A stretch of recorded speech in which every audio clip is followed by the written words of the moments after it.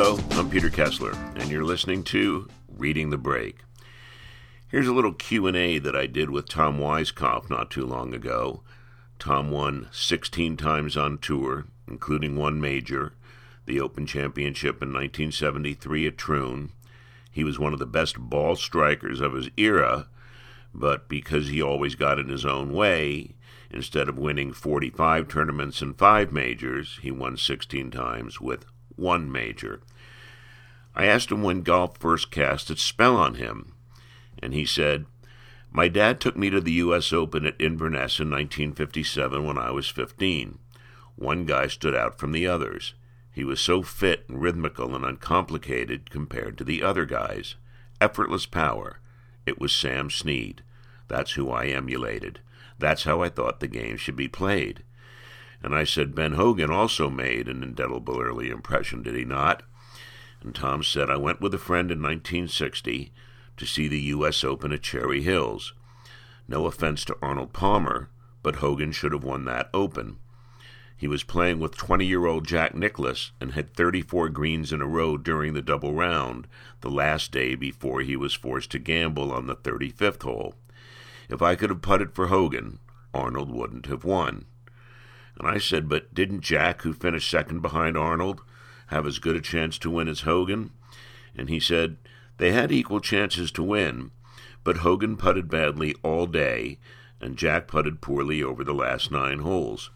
That was the last time Jack didn't putt great when it mattered. It was 1960, and Jack was still in school at Ohio State, but he was already the best player in the world." And I said, "What did you base that on?"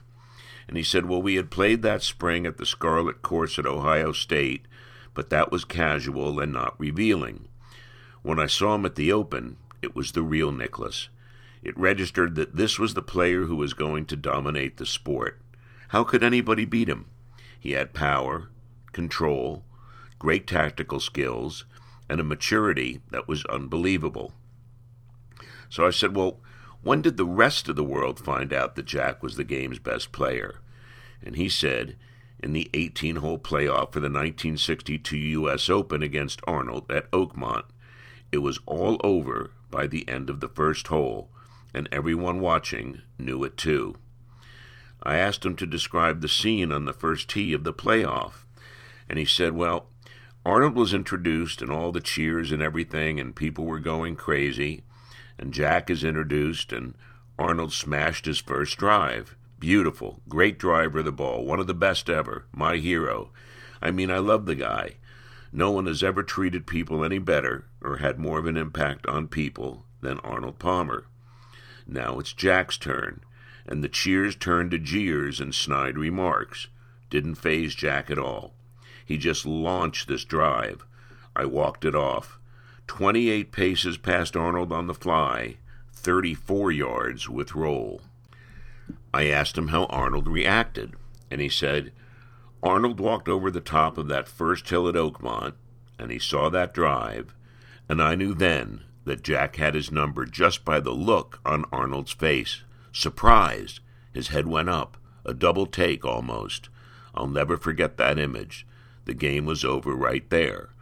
And I said, "But Arnold was composed enough to hit a beautiful approach." And Tom said, "Well, yes, he did, but Nicklaus's second shot was shorter and better.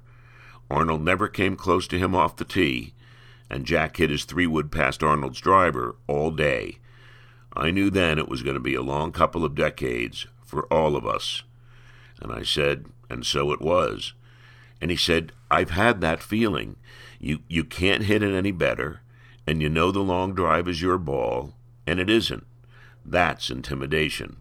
That's what Jack had on all of us. It's the look he gave you on the first tee of the last round of a major that said, 'You better play your fanny off if you think you're going to beat me.'"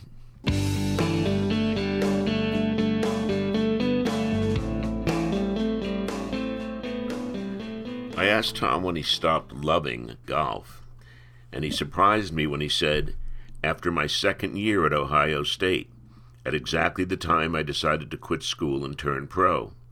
I couldn't stand being asked why I didn't have Nicklaus's discipline and patience and course management skills.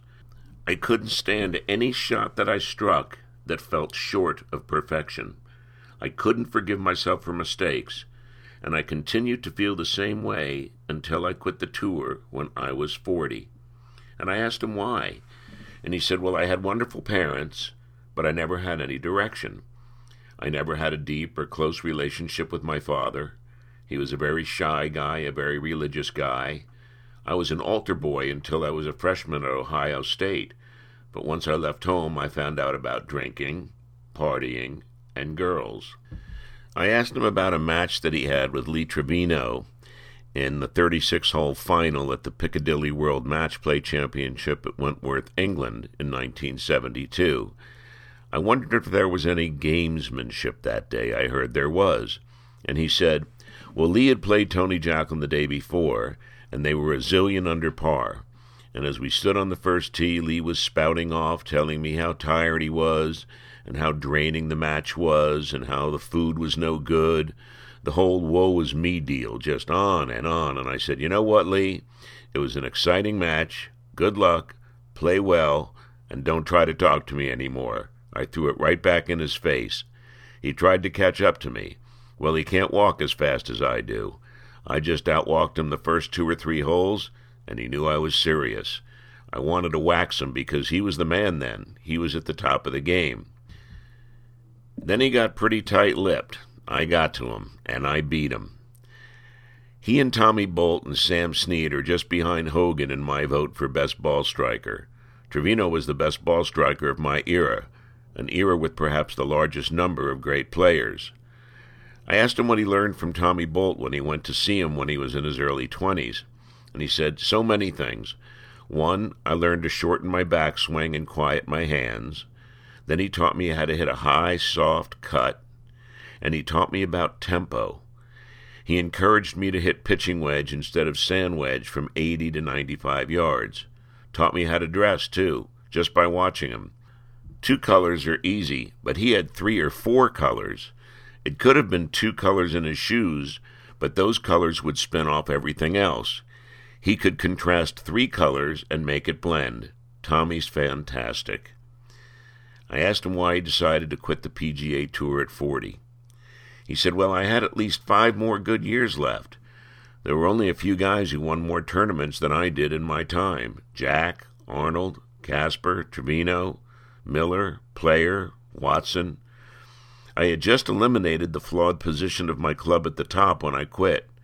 I shouldn't have quit, but I'm glad I did. I couldn't stand the frustration of leaving on Sunday, knowing I'd finished 30th when the course was right there for me to finish in the top 5. I couldn't deal with my mediocrity, which is part of the self-control issue. I was easily distracted. I said to him, how big a problem was your drinking? And he said, I hit the ball so good from the age of 35 to 40, but my nerves were not good because of the drinking. Then I got on guilt trips about what I didn't accomplish, and that got very emotional. I didn't quit drinking until the year 2000. I didn't drink every day. I could go months without drinking, but when I did it, Peter, there wasn't enough to drink. I felt so bad the next day I was just punishing myself. Every really stupid decision I made can be attributed to drinking. I was on the edge, self-destructive, out of control. I got very melancholy, just like my dad. For Reading the Break, I'm Peter Kessler.